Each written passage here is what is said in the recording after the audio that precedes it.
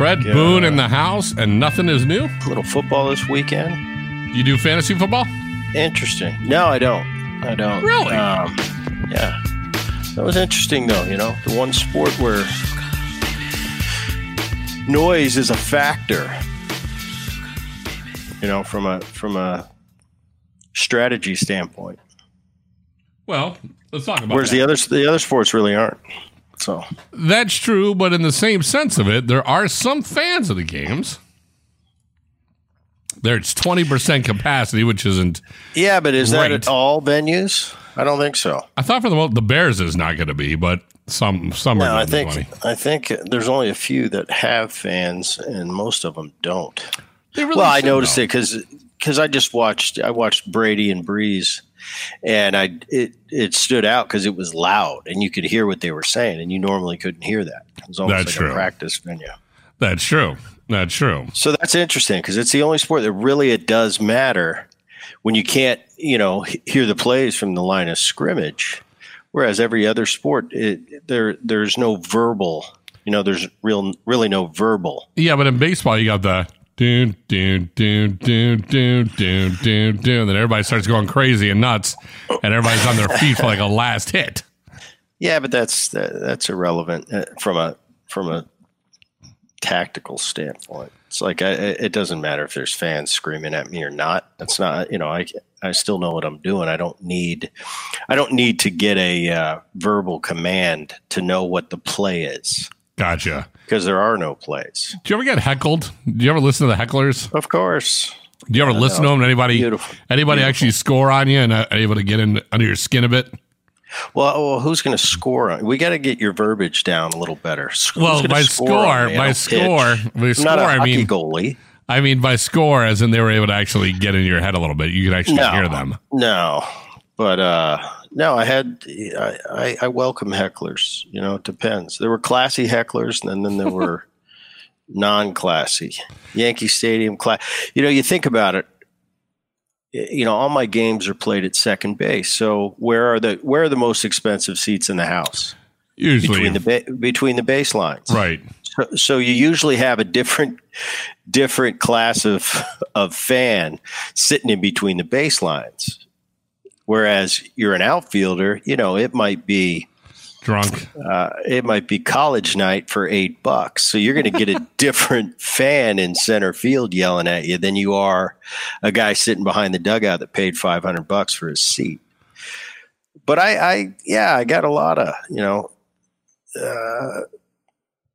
Comiskey, White Sox side of town. They could be pretty nasty. The worst was Oakland. Why? Just rude. Rude. Because I'm all in on a good. You come to the game, you want to rag me, do whatever you want. That's great. But there's a line that some guys would cross. Not too often. But for the regular guy that just wants to tell you suck and this, it's kind of fun. I kind of welcome that. So when the guys are going too hard on you and they're crossing the line, what is your response? None, or are you just taking it? I'd like to think I'm quick-witted, kind of make them look really bad in front of, their drunk friends. If it got to a point where it was, in a threatening, you just have them kicked out. Very rarely did that happen. I mean, you as a player, you have pretty thick skin. That's part of it. If a guy wants to pay his money and come watch and yell at you a little bit, that's fine. Just use good judgment to what is going over the line and what isn't. You learn to have pretty thick skin, but there is nothing worse than going to a game and seeing that one guy trying to heckle a player and it's just not happening, and you're sitting there going like, "Dude, we get it." No, I appreciate a guy that could rag me at a high level. So we really got high intellect rags. I thought were active. They'd make me turn around. If you say something worth giving a retort to, you did really well because you've been there. You've heard them all. So when I'd hear a really good one, Man, I'd turn around and smile and go, now, all right, now we can engage. That's worth engaging. The typical you suck, you're going to kick your ass. Okay, whatever. What made you turn around? Do you remember what made you turn around? Oh, no. This is back when, man, the guy yelling at me at Yankee Stadium one night. He says, I'm on deck, and he said, just very calmly, he says, Boone, yeah, you're big power hitter. Said, I didn't know you're so short. And it kind of, my ears went up kind of like a rabbit. And I just kind of turned and looked at him, and I said, well, you should see how tall I am when I stand on my wallet. And that was it. That was it. He was done. But I like interactions like that. The Yankee fans, I loved it. And a lot of fans around baseball, you really like it because they appreciate good play. So if you're having a rough night and you're 0 for 4, a couple punch outs, you're going to hear about it. But not crossing the line. Now, quite the contrary, if you go out and go 3 for 4, maybe hit a home run, they'll give you your props. So I appreciated that. So at least I know what I'm getting. If I play well, I'm going to be applauded for it. If I play bad, they're going to get on me even harder. But with a smile, as long as they can get on me with a smile and I can smile back, then we're cool. And it can get it can be fun. It can be entertaining. It's just when you get really personal and serious, it's you question what kind of person's yelling at you, what they're capable of, if they could say that in a public venue for no reason. So I don't know. It's part of the game. I never understood. I mean, really, to try to actually really get into a player's head as a fan, because at some point you're like, nobody's paying me to do this. I'm paying to watch this game. You're really not, and that's the thing is, you're really not going to get in anybody's head as a fan that goes there to rag. Very rarely did I see somebody that could really affect the play of somebody. They think they can. But you play every day, and if you're a veteran player, you've heard so many things. Nothing's going to affect you, right? So that's not. It's just kind of their prerogative, and they pay for these seats. They go to the game. As long as you keep it relatively above board, I don't think there's anything wrong with it. That's part of the interactions with the fan. Like I said, when you can walk away with a smile on your face. Even though guys getting on you pretty hard, if you can kind of smile at it, I think it's fine. Any certain stadium do anything to you guys that kind of makes it feel like they're ragging on you when you go to a visiting stadium? I know the Celtics back in the NBA days, they would turn the heat on instead of the air conditioner on the visiting locker rooms. You ever go into a visitor's locker room and go, they're just messing with us? No, there was nothing like that. The older venues, Wrigley Field, I think they've done a lot of renovation. But the thing is, those old ballparks, in Boston, there's only, they're so old and there's only so much space they have to work with. And with that structure, without completely bulldozing it and redoing it. And I don't think they're going to do that anytime soon to a Fenway or a Wrigley Field. They changed the locker rooms in Wrigley are completely different now.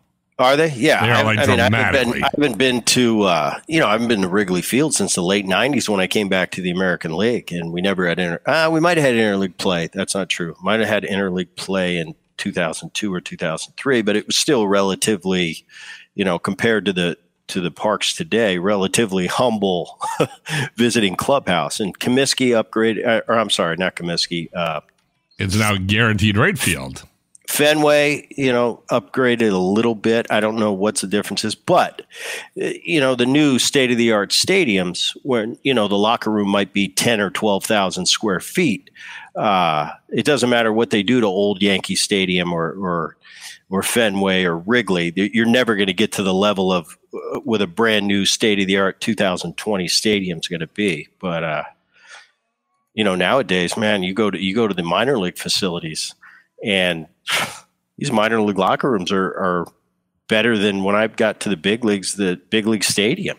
I mean, they've really upped their game, especially at the minor league level, as far as just the way the kids are treated, as far as food and people, nutritionists and trainers, and man, compared to when I broke in, you were lucky to have your clothes, hanging in a bag on a rope like Rocky Balboa. It was, and nowadays guys got 2 lockers. What'd you do last year? Well, I hit 206 in A ball, but I got 2 lockers and a lot at my disposal. So a heck of a signing bonus, yeah.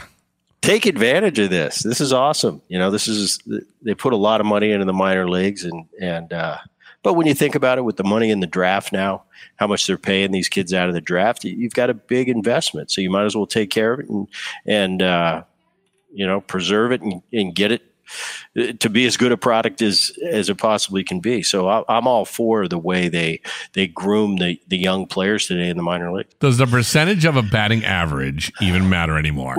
Without a doubt, it does. When I look at it, if I'm analyzing a player, it might not be it might not be the bar nowadays. In my day, batting average was very important. RBIs, and I think that's the quintessential stat.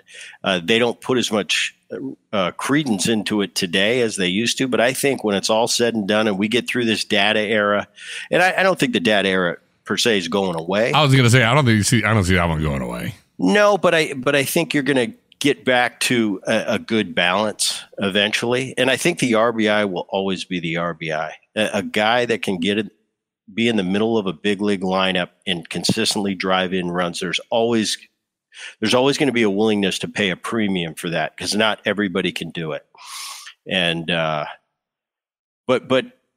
There's less put in the average these days, and it's more on base percentage. Scoring runs has been brought to a higher level in the eyes of people that analyze big league players. But for me, I think when the game's on the line, tough, late in the game, close, you got an elite closer on the mound. I'd much rather have a 300 hitter up if I'm the offensive team than the 220 hitter with a great on-base percentage. Because usually those 220 hitters against an elite closer late in the game usually don't have a chance. Because the elite closers, what's the first thing they do? They're in that position for a reason, and usually they got pretty good control. They're not going to walk you, and they got pretty nasty stuff. So I want my best hitter up there. So I'll always put a lot of importance into the average. Now, I think what it does nowadays is they've upped they put a lot more emphasis on base percentage, because on base consistently as a team, if you get that average up, the bottom line is you score more runs. But man, just go back to it. If you can drive in a run, I'll take that guy. And late and close against the closer, I want Tony Gwynn up. I don't want somebody hitting 236. With a 350 on base percentage. I want Tony Gwynn when the game's on the line. So, but that's an argument that can go back and forth, and especially in today's game. Now, if I type in the words into Google, Albert Pujols home runs, a big number of 660 comes up. That guy is a monster. Wow, Albert, man, and I saw that it just happened recently. I think it happened 2 or 3 days ago, and what a number, and Albert's been, he's kind of been limping along the last few years. He's getting up there in age. I mean, he's been in the big leagues for 20 years. I remember his first year in the big leagues. I believe it was 2001, was on a Nike trip, and Albert got invited, and he was a rookie, and he had just come off a sensational rookie year. And I remember, treating him like a rookie. He'd say, all right, Albert, now go get my golf clubs and I'll meet you at the first tee. And he would run and get my clubs, 20 years later, this guy's got 660 homers, But I think even back then we knew how good he was. And, there's so many young, great players that we've discussed, on this podcast time to time, with the Trouts and this Tatis coming onto the scene, Soto in Washington, Acuna in Atlanta, and I don't even want to keep naming because I'll forget another great talent, because there's a lot of it right now. Obviously, the bar nowadays is the Mike Trout.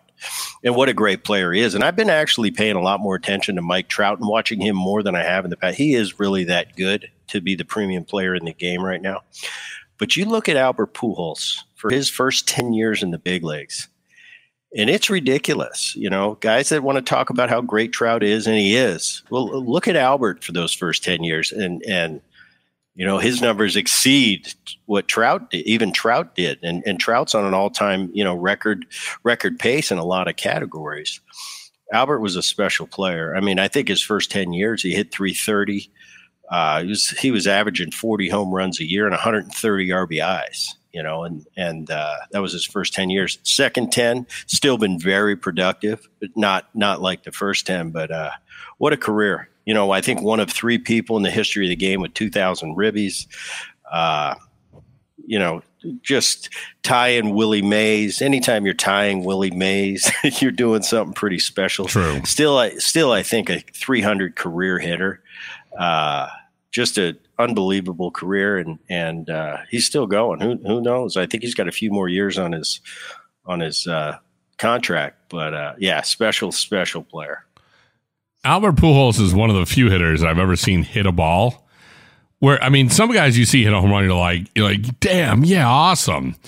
He hit it so hard that you had no choice but to almost just go, Jesus, and just be quiet as you watch the ball ascend to an area you didn't even imagine a baseball can go to. It was almost deafening. I don't think it was that. I mean, there were a lot of players like that, and Albert was definitely one of the handful of top guys, but it wasn't necessarily a lot of guys hit balls really hard. It's just with the consistency that he squared it up on the barrel. And we even knew back then, we were on those Nike trips and he was the new kid on the block, and it was a pretty veteran trip, guys that have been in the big leagues 8, 10, 12, 15 years.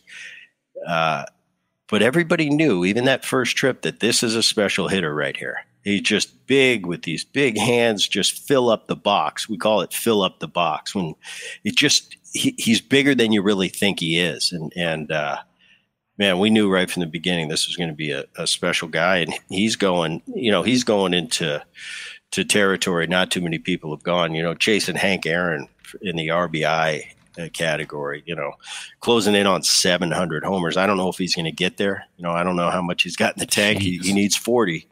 But those numbers are just, they're video game numbers. They're numbers that not too many people ever start off a career and think those are even relatively possible. But with him, man, pretty awesome. Tell me what it's like to be a part of Nike and their trips and just all things that's about being good enough to be sponsored by like the greatest I think sporting apparel that's ever been made in the history of the earth.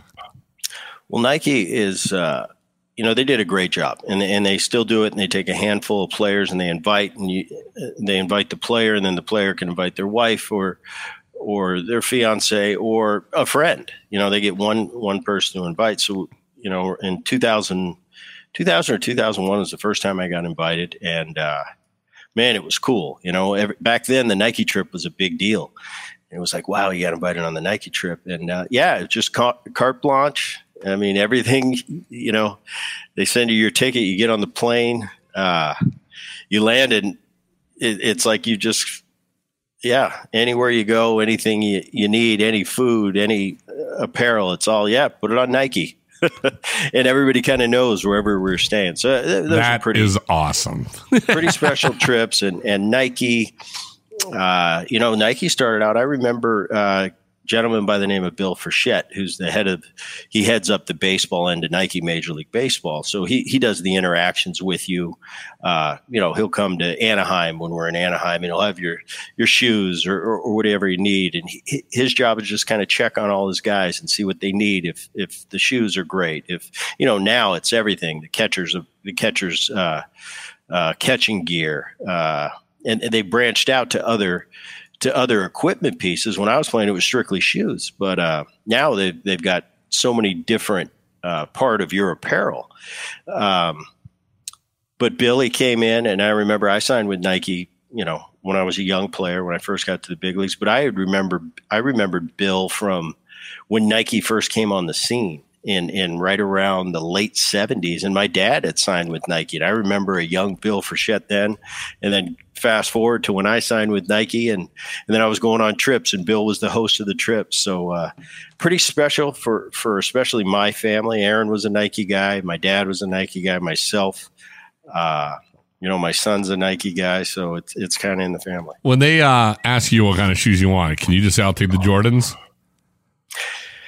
Oh yeah, you pretty much get whatever you want. You miss those little perks, Yeah. Are you still a Nike guy? Does the contract go, or once you retire, they're like, all right, once you retire, they'll throw you a bone here and there. You call and you beg enough, they'll send you a couple pair of shoes. They're good like that. But no, when you're playing, you've got those. Booner, I'm a size 13. Size 13. But it was, it's a thing where. Yeah, you get your Nike contract, and a big part of the contract, at least back then, was the clothing. So you had a X amount of money in clothing, and you'd find all the guys at Christmas. You couldn't order enough. You had so much credit; it was tough to find it. So you'd be getting it for your cousins and your aunts and your uncles. But yeah, you miss those little perks now. Now, like I said, now you got to call up and go, hey, Danny, can I get a couple pair of shoes? Well, when I first moved to Chicago, the first job I ever got was at a place called Nike Town in Chicago. And the third floor was just a giant room of shoes and clothing. It was just the stock area. And I remember certain athletes would come in there and they would just go right to that level. Scottie Pippen, I think Ken Griffey Jr., a bunch of people would you would be walking around in that, and I would stock a lot of the stuff. And all of a sudden I would be sit next to somebody, I look up like, oh, what's up, Scotty? And they're just shopping for shoes, looking for their size. That was kind of normal back then. Whenever you were in a Nike Town, you could call ahead and say, and they'd give you X amount that you could spend they wouldn't give you, 10,000. Probably depending on the player. Who was it? If Jordan went in there, I'd say Michael probably could get about anything he wanted. I was going to say, considering he has his own brand. But, for us, the humble baseball players, they'd give us our $500 allotment. We could go in there and shop because they didn't want you going in there and clearing the shelves. So yeah, we'll give you the athlete, kind of the nice little coupon, and you can go shopping. But that was back when it first started. That was like a cool thing. Hey, when you go to Chicago, we're going to go to Nike Town. Then Nike Town started to grow, and they used, and they branched out to other cities. I think nowadays it's just more, everything's so online, and in the age of Amazon, I don't think the Nike Town is that big event like it used to be for us. No, the store itself is even smaller now too. You go to one of those places and you're like, I remember when it used to be a lot cooler looking. It's not as big. It doesn't have that basketball court anymore. Nothing like, oh man, I wonder if Jordan's going to be here today. It's just kind of a regular department store that it's just there now. Not as cool as it used to be. Now, going from that to, we were kind of hitting on baseball. We are starting to approach the postseason. What's interesting about the postseason, following the baseball lead or the football lead, is that they're actually talking about now in the World Series, they might actually start to bring some fans in to the stands. Are you about that? Are you cool with that? Is that something that should be done, or is it? I'm very cool with that. Well, you started the whole season of a 60-game season, and all of a sudden nobody has any fans. Now you're going to introduce fans. It's an interesting element.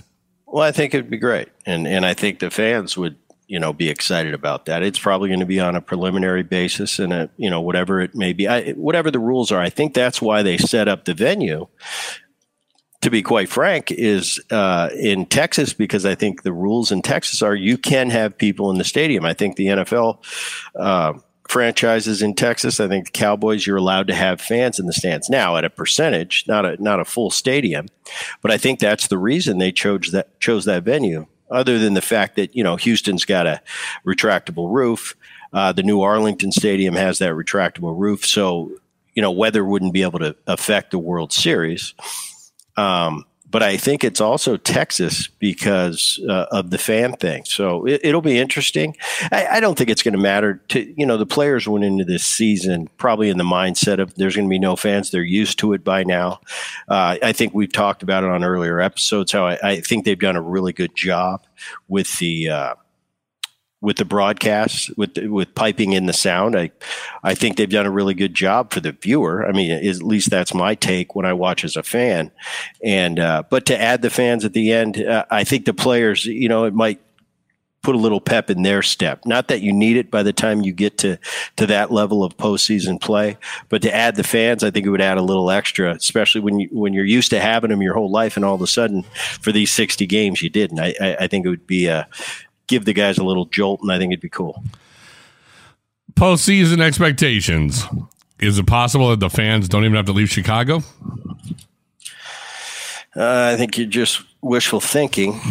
But White Sox, today, I believe the White Sox, number one in the American League, have the best. They have the best record in the American League. I'm not going to count them out. Experience definitely is not on their side. I still think Tampa Bay is the team to beat. The Central with Minnesota, the White Sox, and Cleveland. I think that's the most competitive division over there is the Central. You got Tampa Bay and the Yankees. Yankees need to get healthy. They've been really bit by the injury bug. They really need to get healthy. You need to get Paxton back in that 2-hole in the rotation to complement Cole and Tanaka. The Cleveland staff's really tough, and I go to Minnesota, Cleveland, or the White Sox. They're all tough. The White Sox, they've really come on offensively. I mean, almost like the Minnesota Twins of a year ago. And I use the term all the time with the Yankees and the Twins. It seems like they just roll one guy after the next and they bludgeon you to death offensively. Really interesting division and a fun division to watch right now. There hasn't been much made of it, but these Oakland A's all of a sudden once again are 30-18. And they're not getting much play. They're quietly going about their business in the American League West and running away with that division on a bunch of guys that not too many people have heard of. You're starting to hear a little bit more about the regular position players, but it seems like year in and year out, Billy Beane over there with Oakland, they just find a way to keep turning over that roster and keep making trades and drafting really well. They're going to be tough. The only thing going against Oakland is the last 20 years and their postseason appearances haven't gone too far. So I don't remember the last time they won a postseason playoff series. So that's the only thing going against them. But I think it's Tampa Bay over there. But I'll give you those White Sox, man. They've been really resilient and they're fun to watch. I'm not counting them out. They're definitely one of the best teams in that league over there in the American League, but I don't think I think Tampa Bay right now, top to bottom, is the most efficient. Fascinating. Anything else you got for us for this week? No, I really don't. I'm going to watch a little football again. I'm going to go about 10 days or a couple weeks. I'm going to go visit a buddy in Utah, do a little bird hunting, maybe some golf. What else we got? Like I said, if I've ever imagined about 8 weeks, if I've ever imagined what it would be like to be a retired athlete, I think you're living that life. Golfing every day. Well, I'll tell you, I'm very blessed, but at this stage, it's a lot of Are you bored? I do get bored. And I try to stay busy, but I reflect on my life a lot. And I just think, at this stage of my life, at 50 years old, with all the blessings I've had and the things I've got to do and the places I've gone and the things I've gotten to see and the experiences, I wouldn't trade it for anything other right now than watching these kids grow up and be the best dad I can to them. And that's not to sound corny, but my whole life's been about playing, training, getting ready for the game. And sometimes, and I can even admit it, in my day, in my 20s and my 30s, there's a certain level of selfishness that I think you almost have to have as an athlete. But when the smoke settles and you have time to reflect on your life a little bit and your career, yeah, those are great. But to be to be a part of your kids growing up and getting them out into the world, it's actually a rewarding thing. Yeah, it can be boring, they're a pain in the ass, let's be honest. But I'll tell you what, I wouldn't trade it for the world. And so a lot of what I do is it goes around those kids and getting them where they need to be, getting them to baseball practice, getting them home from baseball practice, coaching their teams, just being a part of their life. Try to do the best job I can to give them a chance on growing up to be a good young man. At 18 or when they go away to college, you do what you can do, and then they're on their own. But it's really been a joy for me this stage of my life, being a part of my kids' life and being really home and present with them, and just just getting to see them all the time. That's really what's important to me at this stage. Let me ask you one last question before I let you go. I'm a radio guy. I've been doing this for 20 years, and every person in radio that I know has had the radio nightmares. You go to sleep at night, and I would dream that, that a radio station is going to me to do some sort of report, and the microphone starts to melt, or I can't log on to my computer, or for some reason I listen to the radio station, I wait for the guy to toss it to me, and the guy is speaking in Spanish, and I have no idea what's going on, or there's 9 people in my studio. I can't get anybody to be quiet. Do you ever have baseball nightmares? Do you wake up and go, oh my God, I'm walking to the field, I can't find my bat? I still have them to this day. And, in the dream, I'm still playing. Yeah. And I cannot get my shoes tied. And it's 2 minutes before I need to be in the dugout, ready to take the field. And now I get them tied, but I can't walk fast enough to get there. It's like my body won't listen. It won't walk. I'm going in super slow motion. And then the next sign of panic for me is I'm not going to be in the dugout. So skipper's going to have to take me out of the lineup because I'm not available to take the field. And I always get there a little right after we took the field, and somebody had to replace me on the field, and they're yelling, "What are you doing?" I'm going, I tried to get here. I just couldn't move. And it's almost like I'm in quicksand. And I've been having that dream for 30 years. and it's amazing. It's like, man, I haven't played for 12 years and I still have that same stupid dream. But I guess we all have. Is there, depending on our occupation, we probably all have those dreams. Is there a part of you that would love to try it one more time? Like, man, I wish I could have it's a 60-game season. I wouldn't mind playing this 60-game season. No? Danny, come on. You get to be 50. There's a reason these kids are running around at 24, 25. This is a young man's game.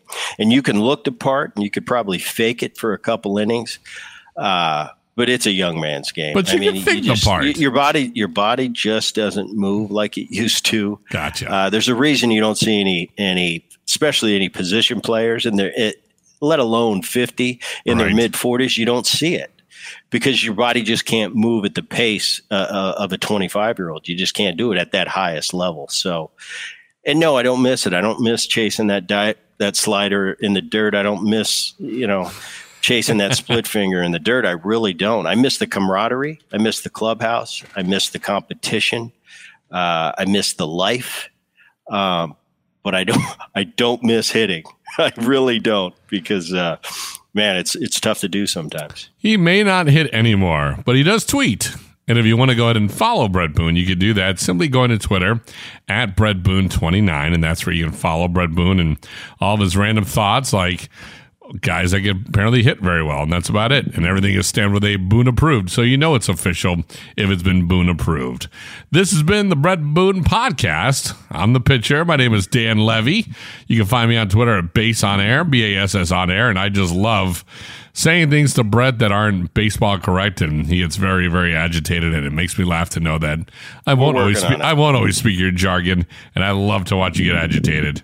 As long as you're not bored during this podcast, that's all I care about. Thanks, Brett. Thank you. Peace.